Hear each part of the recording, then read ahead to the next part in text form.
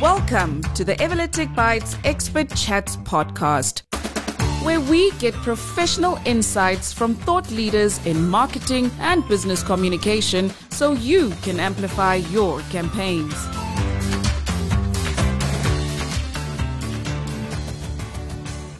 Welcome to the Everlytic Bytes podcast. Our guest today is JD Engelbrecht, who is the Managing Director at Everlytic. He has competencies in advanced data analytics and data science, digital marketing technology ecosystems, and strategic distribution via business development and alliances. Expertise that's gained traction thanks to his solid grasp of business fundamentals spanning all organizational functions. And that's exactly why we have him here today to talk about making sense of data and automation strategy. Welcome. Thanks. Great to be here, Karen. My mom always said that I have a face for radio, so I suppose a podcast was just a matter of time. So let's do this, and please be gentle. Awesome, I will. Many businesses have a wealth of data at their fingertips without an inkling on how to access it, understand it, or even use it effectively. What do you feel is a common misconception in the market when it comes to data and analyzing the data? Well, if you promise that you'll make the questions easier after this, I'll answer this one for you. So sophisticated technology creates insight from chaos, and it presents this solution to maintaining and growing individual and unique concurrent relationships with millions of consumers at the same time that pretty much simulate human intelligence. It all starts and ends with data. Working with poor data that doesn't paint a complete picture will make you do rather stupid things and make some very expensive mistakes. People often believe that a data and automation strategy is a technology problem to solve, but it's not. It is an organizational coordination and resourcing challenge. So if you think you are going to buy technology that will solve the challenge, you're going to have a bad time and you're going to hate life for quite a while. Technology is, of course, the ultimate enabler. You can't do this without it, but you can't lead with it. In short, don't buy or build technology until you know exactly what you have, what it means, and have exactly mapped out what it is that you want to achieve. Makes sense. Set your objectives up front of what you want to achieve and how to use the data, and then let the technology do the driving. As businesses, we are constantly competing for our customers' attention. What is really going to set us apart from our competitors? Well, it's very, very simple. We just must say exactly the right things at exactly the right time to exactly the right people, and they must believe us and engage with us. Simple as that. Magic. This requires us to responsively leverage the data at our disposal, grab the attention of our consumers amidst a bombardment of marketing stimuli, and build a bank of trust that facilitates our relationship with them. Data, trust, and attention are inherently linked and form the combined platform to execute your marketing strategy from. Whilst the execution through automation is sexier, getting your data footing in place will determine your ultimate success. And what types of data could we gain insights from that would help us deliver a better customer experience? Well, there's so much data of various types flowing through a business at massive velocity and volume. We can roughly group such into the following categories. You have descriptive data that represents the things that you could probably determine if you looked at a person, their gender, location, age. Then you have transactional data.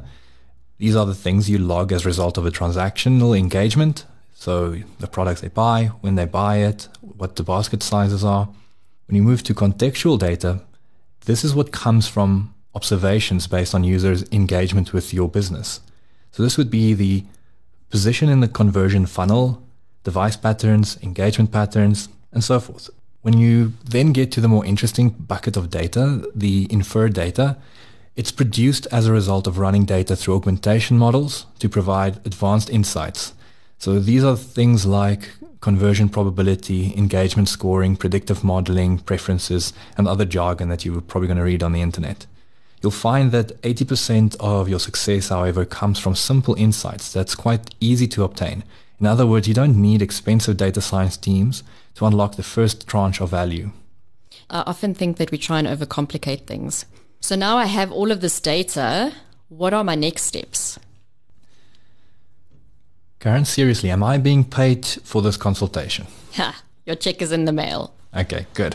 So first you want to start off by creating a universal accessible data pool to ensure easy access, to actually be able to get things done. At this stage, we must surface the data and create a universal data pool that is consistent, understandable, accurate, and easily accessible via an integration layer. This will expose the holistic data for the group and other systems so that you can operationally implement systems on top of it.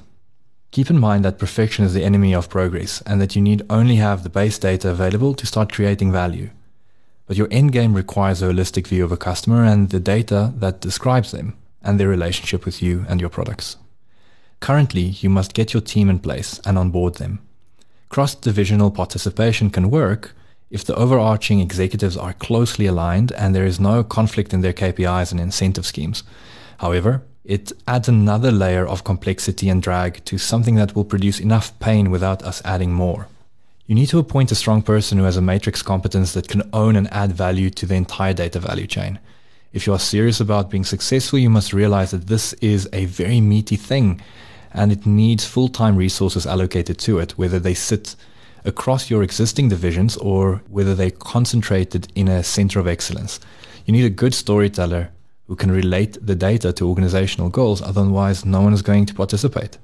Once you have the internal resources and team in place, make sure that you take care of this unicorn of a person and be tolerant of failure, as long as the overall trajectory is upwards. You'll need to accept the fact that there will be failure and it is important to create a safe environment for this failure and throw away work as well. You can't have a rapid deployment of complicated functions and strategy without risk. Here, it's useful to create the guardrails to reduce the consequences of risk. These will look different for every business and every team.